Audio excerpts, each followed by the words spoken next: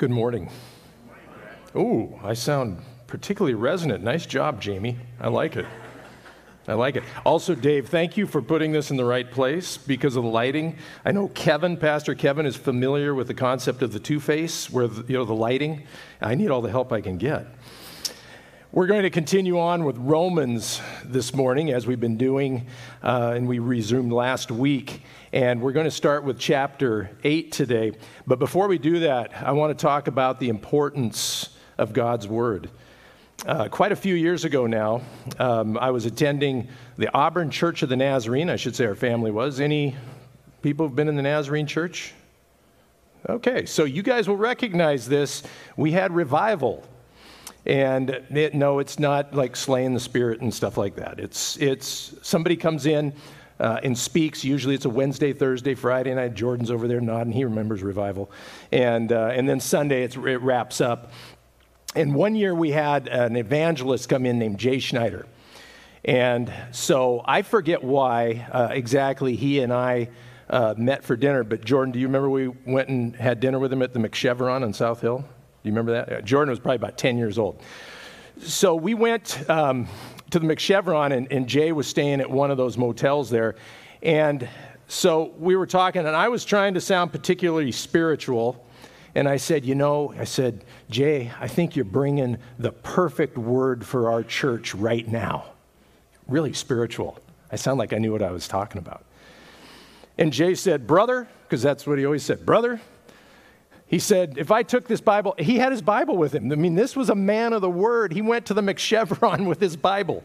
He said, if I took this Bible and I threw it across this room, which I wouldn't do, and it landed open, and I went to the scripture that was there, and I read that scripture, and I meditated on it, and I prayed on it, and he repeated that 10 times. And then God led me to bring a message from that scripture. It would be perfect because it's God's perfect word. And I want to encourage you this morning that we want to focus on God's perfect word this morning.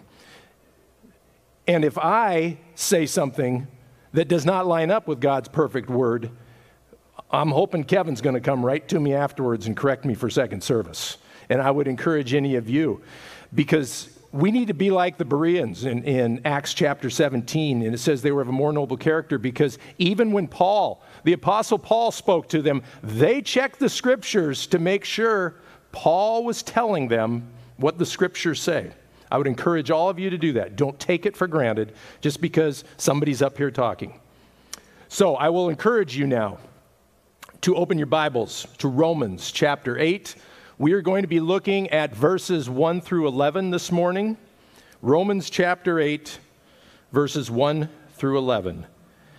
Therefore, there is now no condemnation for those in Christ Jesus, because the law of the Spirit of life in Christ Jesus has set you free from the law of sin and death. What the law could not do, since it was weakened by the flesh, God did. He condemned sin in the flesh by sending his own Son in the likeness of sinful flesh as a sin offering, in order that the law's requirement would be fulfilled in us who do not walk according to the flesh, but according to the Spirit. For those who live according to the flesh have their minds set on the things of the flesh, but those who live according to the Spirit have their minds set on the things of the Spirit. Now, the mindset of the flesh is death, but the mindset of the Spirit is life and peace. The mindset of the flesh is hostile to God because it does not submit to God's law. Indeed, it is unable to do so. Those who are in the flesh cannot please God. You, however, are not in the flesh, but in the Spirit, if indeed the Spirit of God lives in you. If anyone does not have the Spirit of Christ, he does not belong to him. Now, if Christ is in you, the body is dead because of sin, but the Spirit gives life because of righteousness. And if the Spirit of him who raised Jesus from the dead lives in you, then he who raised Christ from the dead will also bring your mortal bodies to life through his Spirit who lives in you. Lord, we thank you for your word. In Jesus' name, amen. So what we see here to start off with is a great promise. You know, I kind of played around with the wording and the greatest. Well, I don't know how we're going to tie this together with everything else, but it is great and is part of the greatest promise. And the first thing we need to do is look at the fact that there's a word there at the beginning, therefore. And many times, and Pastor Kevin has spoken to this, therefore, usually refers directly to what preceded it. In this case, though, this seems to refer to the first 7 chapters of Romans, the therefore.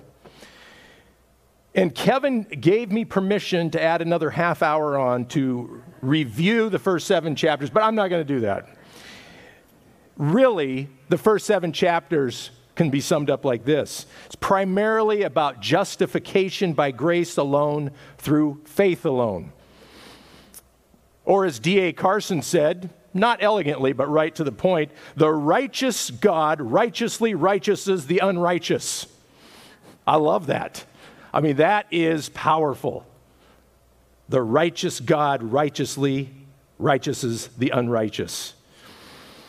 And so that's what the first 7 chapters are about.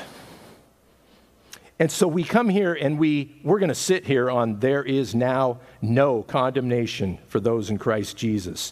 No condemnation for those in Christ Jesus. No condemnation equals justification. They are antonyms. They are opposites. John MacArthur says that every believer, even the weakest and most unproductive, shares in complete and eternal freedom from sin's condemnation. And Martin Luther said that faith unites the soul with Christ as a spouse with her husband. Everything which Christ has becomes the property of the believing soul. And everything which the soul has becomes the property of Christ. No condemnation for those in Christ Jesus. One of the things we can be sure of with that statement, that it's absolute, is that God will not change his mind. Numbers 23:19 tells us that God is not a man that he might lie, or a son of man that he might change his mind. Does he speak and not act, or promise and not fulfill? Now, many of you will be familiar where that's from. King Balak was trying to entice a prophet named Balaam to speak a curse on Israel. In fact, God used a donkey to get Balaam's senses in the right place. But that was Balaam's response to Balak. God is not a man that he might lie, or a son of man that he might change his mind. So then when he says there's no condemnation for those in Christ Jesus, that is absolute. It is absolute. He made us, he knows us intimately, and has our entire life planned.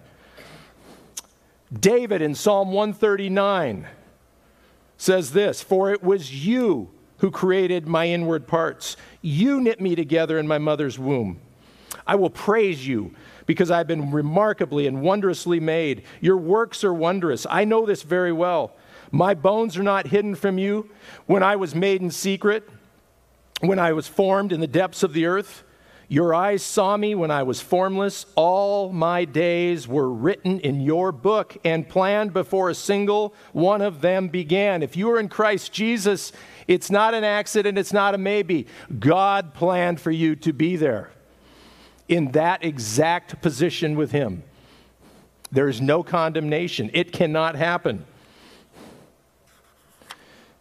Paul said to the Ephesians, chapter 1, verses 4 and 5, "For he chose us in him before the foundation of the world to be holy and blameless in love before him. He predestined us to be adopted as sons through Jesus Christ for himself, according to the good pleasure of his will." So if he made that decision, if he did that before we were born, then he says there is no condemnation. There is no condemnation. In his letter to the Philippians, Paul says, "I am sure of this, that he who started a good work in you will carry it on to completion until the day of Christ Jesus." There's no exceptions, folks. Those of us who call Jesus Lord and Savior are assured absolutely that we will forever be with him. Second, justification is through Jesus Christ. Now, we have spoken quite a bit about this in Romans. Kevin just elaborated on it last week. We can elaborate again today. There's never too much elaboration. The law was never intended as a means for us to measure up to God's standard, because we cannot keep the law. The law is perfect. It's perfect because it exposes our sins. Last week, I'll point you right back. It might even be right on the other page as Kevin preached on this in Romans chapter 7, verse 7. What should we say then? Is the law sin? Absolutely not. On the contrary, I would not have known sin if it were not for the law. For example, I would have not known what it is to covet if the law had not said, do not covet. We need to thank God for the law, because it shows us our sin. In fact, Paul says in Romans that God uses it to magnify our sin, to bring us to Him, to recognize our absolute depravity. Now, as we look here at verse 3, it says, what the law could not do since it was weakened by the flesh, God did. So the law wasn't flawed. Weakened by the flesh means that we could not keep the law. He condemned sin in the flesh by sending His own Son in the likeness of sinful flesh as a sin offering, in order that the law's requirement will be fulfilled in us who do not walk according to the flesh, but according to the Spirit. Jesus was the perfect and final sin offering. We today don't have the depth of even emotional understanding of the concept of the sacrifice, of the sin offering. Jesus was sacrificed up for us, and when the Jews of the day who became Christians heard that, it was an amazing statement for them, because God had given them a sacrifice. God had given them a sacrifice so they could atone for their sins. That sacrifice was perfect in its place. God intended it for that reason. It was carried out by God for that reason. But it was not eternal, because the Bible tells us that sin cannot be erased by the blood of animals.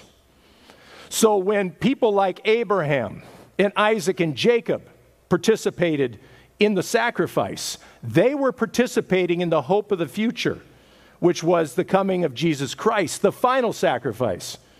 So God allowed them to participate in that, but that wasn't His plan forever, is to have animal sacrifice. So imagine the Jewish believers in Rome hearing that Christ is the sacrifice. He is the final one. And that would just be mind-blowing for them, because it said to them, there's no need for us anymore to go through these rituals. And in fact, as we look back in the Old Testament, a lot of time when they're going through the rituals, they were just rituals. Many times God said, I don't want your sacrifice. What do I want? A contrite heart. I want you to bring justice. I don't need you going through the motions. But on the other hand, we also have to think about the Gentiles who were part of this Roman church, who had been pagans. And their whole concept of sacrifice was different. Remember, they had a pantheon of gods who were no different than human beings in their sinfulness, except they had superpowers. I remember back I think it was in the 70s, I think there's been two versions of Clash of the Titans. There's one in the 70s that has really hokey claymation stuff.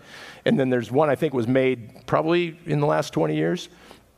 And I remember the beginning of that first one, and it showed two of these gods playing chess with human beings, just messing with them and doing whatever they wanted. And if you know anything about Greek and Roman mythology, you know these gods were absolutely despicable in many cases.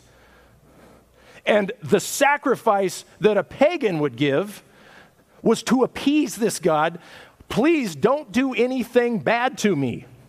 So imagine these pagans hear the truth of Jesus Christ, and the gospel is given to them, and they accept it, and they come to Christ, and imagine the difference in their perception of a God who is almighty. He's righteous and perfect.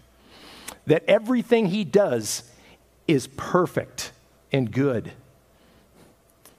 And that they don't have to worry about appeasing him. They just have to be in relationship with him. And all the sacrifice has been taken care of. An amazing, amazing change. So we need to understand the depth of the sacrifice. In Hebrews chapter 2, verses 14 and 15 says, "Now since the children have flesh and blood in common, Jesus also shared in these, so that through his death he might destroy the one holding the power of death, that is the devil, and free those who were held in slavery all their lives by the fear of death." Friend, today, you can be assured that God made provision for you. That you are sinful and you know it. One sin is worthy of going to hell. And those of us who've been around a long time, guys like Duke and me, we have been around. We have so many sins, we couldn't count them.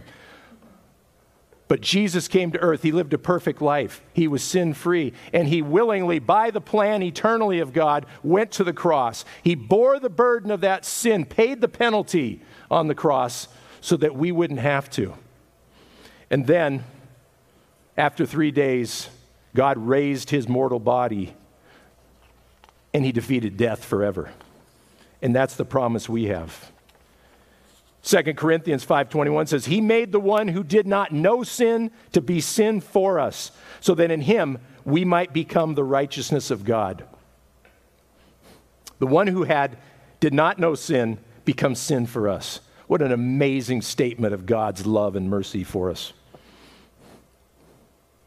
John Calvin said, "The Son of God, being clear and free of all wrong, clothed himself with shame and disgrace of our iniquities, and in return covered us with his purity." I don't know about you, but in the immortal words of the wrestler Ric Flair, woo! That is powerful. That is absolutely powerful. Now listen to this. God established the law so we could see our sin and know that we do not deserve to be in his kingdom. Okay, we've established that. But he transformed us and now gives us the ability to keep the law through the indwelling of the Holy Spirit, not for earning favor with him, but out of gratitude for our salvation. That's amazing. You mean I had no way to keep the law before Jesus Christ? No, you didn't. But now I can keep the law in Jesus Christ? Yes, you can. Won't be perfect, not on this earth, but he's enabled us. And that's why those who've come to Christ have sins. They might be nagging. They might be ones that we're really struggling to get rid of. And they're worse and worse for us. They bother us more and more. That is the working of the Holy Spirit. And that's where the law comes into us today. John Piper said this probably more elegantly than I can. He said, "One could restate the logic this way. Christ accomplished for us the condemnation that the law demands so that he might accomplish in us the sanctification that the law commands." He's accomplished it in us, sanctification. And as we move to the next section, which is the rest, Paul moves to the subject of sanctification, the life lived in the Spirit. Verse 5, he says, "For those who live according to the flesh have their mind set on the things of the flesh, but those who live according to the Spirit have their mind set on the things of the Spirit. Now, the mindset of the flesh is death." Notice the verb there. It is death.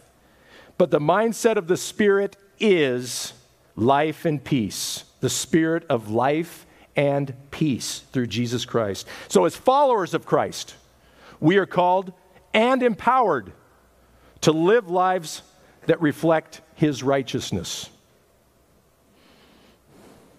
1 Peter, chapter 1, verses 14 through 16 says, "As obedient children, do not be conformed to the desires of your former ignorance, but as the one who called you is holy, you also are to be holy in all your conduct. For it is written, 'Be holy, because I am holy.'" When we are sanctified, when we are growing in that, as we saw, he is keeping the command in us. We actually become more humble. We don't become self-righteous. We don't look at other people and say, well, how can they not live up to the standards? Because we know we can't live up to the standards. We know simply by God's grace and mercy, he is moving us through the Spirit into following his commands. 1 Corinthians 3:16 says, don't you yourselves know that you are God's temple and that the Spirit of God lives in you? If we look at verse 7, the mindset of the flesh is hostile to God because it does not submit to God's law. Indeed, it is unable to do so. Verse 8, those who are in the flesh cannot please God. 9, though, says, you, however, are not in the flesh, but in the Spirit, if indeed the Spirit of God lives in you. If anyone does not have the Spirit of Christ, he does not belong to him. God's holy temple, clearly on display by how we live our lives. Now, people can stretch this to a lot of extensions in terms of God's holy temple. But very clearly what it means for sure is that the Spirit of God lives in us. And when the Spirit of God lives in us, our lives reflect that out of gratitude. As long as we live on this earth, and as God continues to sanctify us with his righteousness, we will still have the remnants of sin in our lives. Remember earlier in Romans when Paul talked about being slaves. And I remember Pastor Kevin explained very clearly that the slavery they're talking about here is different than what we have experienced in our country. Chattel slavery, racially based, hatred-filled slavery. The slavery they were talking about was one we might call more an indentured servant. And it was an amazing occurrence that we see in God's word that sometimes that slave decided when he had right to freedom to stay with the family. That he felt so much a part of the family that he decided to stay. And to mark that, I wouldn't be interested in doing it, but took the earlobe and an awl on the doorway and notched off part of his earlobe to identify him, not as ownership, but as part of the family. And so we have to remember that we are now slaves to righteousness and not slaves to sin. But it's not going to be perfect. And part of what sometimes will happen with us is this concern about, well, if I keep sinning, is that proof that I am not in Christ Jesus? We got quite a lengthy passage. It's going to be up here, but I think we need to go through the whole thing because we need to address this in 1 John chapter 1, starting with verse 5. This is the message we have heard from him and declare to you. God is light, and there is absolutely no darkness in him. If we say we have fellowship with him and yet walk in darkness, we are lying and are not practicing the truth. If we walk in the light, as he himself is in the light, we have fellowship with one another, and the blood of Jesus, his Son, cleanses us from all sin. If we say we have no sin, we are deceiving ourselves, and the truth is not in us. If we confess our sins, he is faithful and righteous to forgive us our sins and to cleanse us from all unrighteousness. If we say we have not sinned, we make him a liar, and his word is not in us. My little children, I'm writing these things so that you may not sin. But if anyone does sin, we have an advocate with the Father, Jesus Christ, the righteous one. He himself is the atoning sacrifice for our sins, and not only for ours, but also for those of the whole world. We can't deceive ourselves. If you're sitting out there right now and you're saying, well, you know, I'm not that bad. There's a lot worse people. Then you are sorely mistaken because you're just as bad. I'm just as bad. We're all just as bad in the flesh. Quite a few years ago, I was trained in something called Evangelism Explosion. It came out of D. James Kennedy's church. And it's real systematic, but it's good because it gives you a framework and it gives you specific scripture. And very often, two questions are used at the beginning of a lot of evangelism. And one is, if you were to die today, would you go to heaven? And then the follow-up question to that is, if God said to you, if you died, God said to you, why should you get into my heaven? What would you say? And there's where you get these answers. And so I'm sharing this. I had a trainee who was sitting with me, and I'm speaking with this man and his wife. And so it was textbook. I said that, and he says, well, I figured I'm not that bad. I haven't murdered anybody or anything. I mean, this is like you're going, oh, this is what they do in training. It's perfect. And so we went through the gospel very clearly. He understood it. We got to the end, and he said, I understand all that. I can go to church, and I can do all the things, but I don't believe it. I got to just tell you. So, but God had a plan. I saw him 2 weeks later at church. He says, guess what? I accepted Christ as my Lord and Savior. He didn't say, because of you. He says, yeah, at work, this other guy, man, he's just been talking to me. So, Paul plants, Apollos waters, God makes it grow. But the point is, here was a guy who said, I'm not that bad. He didn't understand. But here's the second thing out of this passage. We need to understand that we're not going to be condemned. We will not be condemned as we struggle with the sin in our life. Because it says very clearly, we have an advocate with the Father, Jesus Christ, the righteous one. We are to go to him. And it's really important for us to do that today because we're going to be taking communion in a little while. And Paul in 1 Corinthians tells us very clearly our hearts need to be in the right place. We need to be in the right frame of mind and relationship with God when we take communion. He's offered that to us, not condemnation, but forgiveness. We also know that he has provided all we need until the day we are glorified in his presence. Ephesians chapter 1, verses 13 to 14 says, in him you were also sealed with the promised Holy Spirit. You notice it says you were sealed with the promised Holy Spirit. Doesn't come and go. You're sealed with it. When you heard the word of truth, the gospel of your salvation, and when you believed, the Holy Spirit is the down payment of our inheritance. Our inheritance is to be with him in glory until the redemption of the possession to the praise of his glory. There will be a redemption one day, and we are promised because we are sealed with the Holy Spirit that we will be with him. No condemnation. Finally, we have affirmation of our security in the Lord. As we've covered, there are times when we can doubt whether we can keep our salvation because we seem to fail so miserably. Very often people say, I don't know if I'm saved or not. Well, I'll tell you one thing. John is very clear about this, that Satan is the accuser of the brothers and sisters, and he says it's day and night, and the father of lies. And what bigger lie could Satan give than you're not good enough, God won't accept you? Actually, that's a case of a half-truth disguised as a full truth is a lie. The first part of that, you're not good enough, I'm not good enough, we're not good enough, is absolutely true. The second part, though, is a lie. God won't accept you. If that was the case, measuring up, none of us would have a chance. Romans 8, verse 30 gives us absolute assurance that God is sovereign in our salvation. Listen carefully.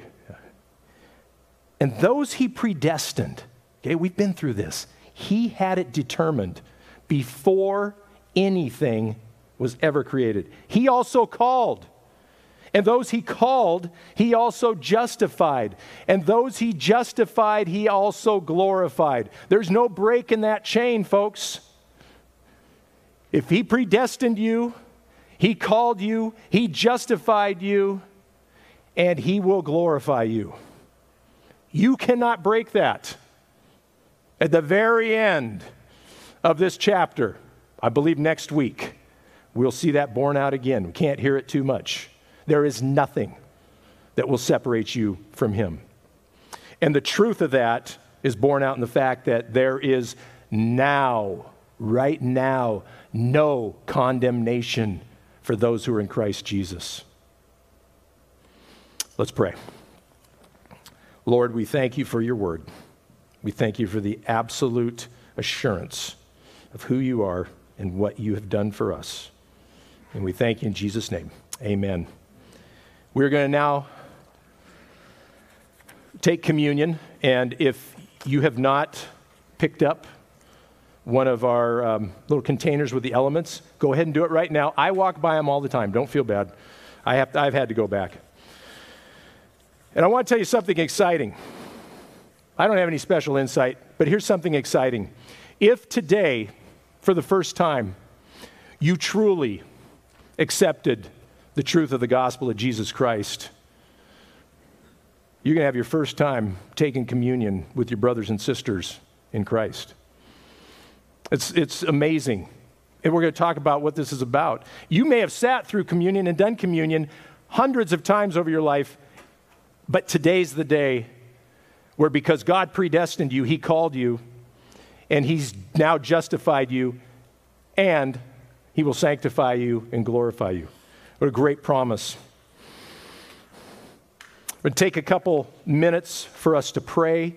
As I said earlier, Paul tells us in 1 Corinthians, we need to have our right mind in terms of our relationship with God. If there's something right now, you know you're not going to be condemned. You know that Jesus will intervene for you and you'll be forgiven.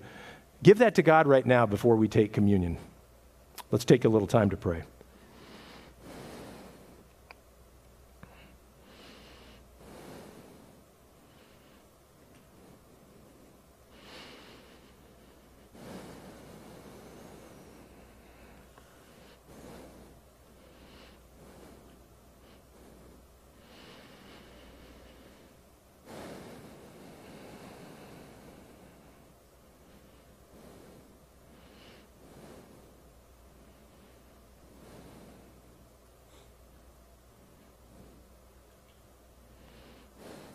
So you can take the little thin covering and peel that back, and then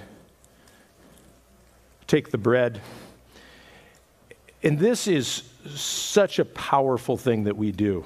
There's two things that we are really commanded to do in this manner as a church. One is baptism, and one is the Lord's Supper or communion.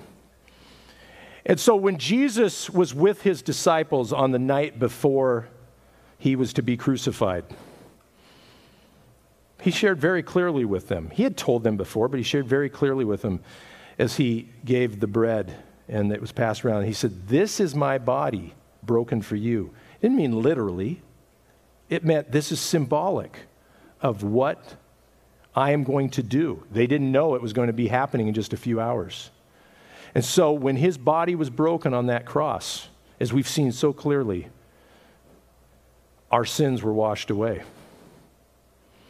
And so take the bread in remembrance of that.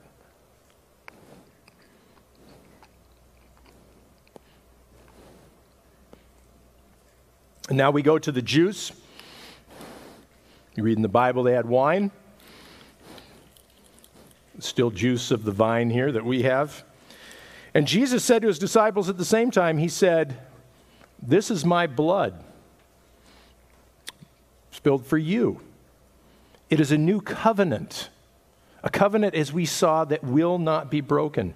And this had extreme power for his Jewish, now become Christian followers, because this was Passover night, and they knew all about the spreading of the lamb's blood on the doorpost in Egypt on that night of Passover. This now is symbolic of the new covenant he has made with us through his blood, that we are free of sin forever, and we are able to live sealed in the Spirit in holiness. May take the juice. Lord, we thank you for your mercy. We thank you that when you have sealed us in the Holy Spirit, that there is no condemnation, nothing that can take us from you, and that could cause us to lose that gift you've given us. We praise you and thank you in Jesus' name. Amen.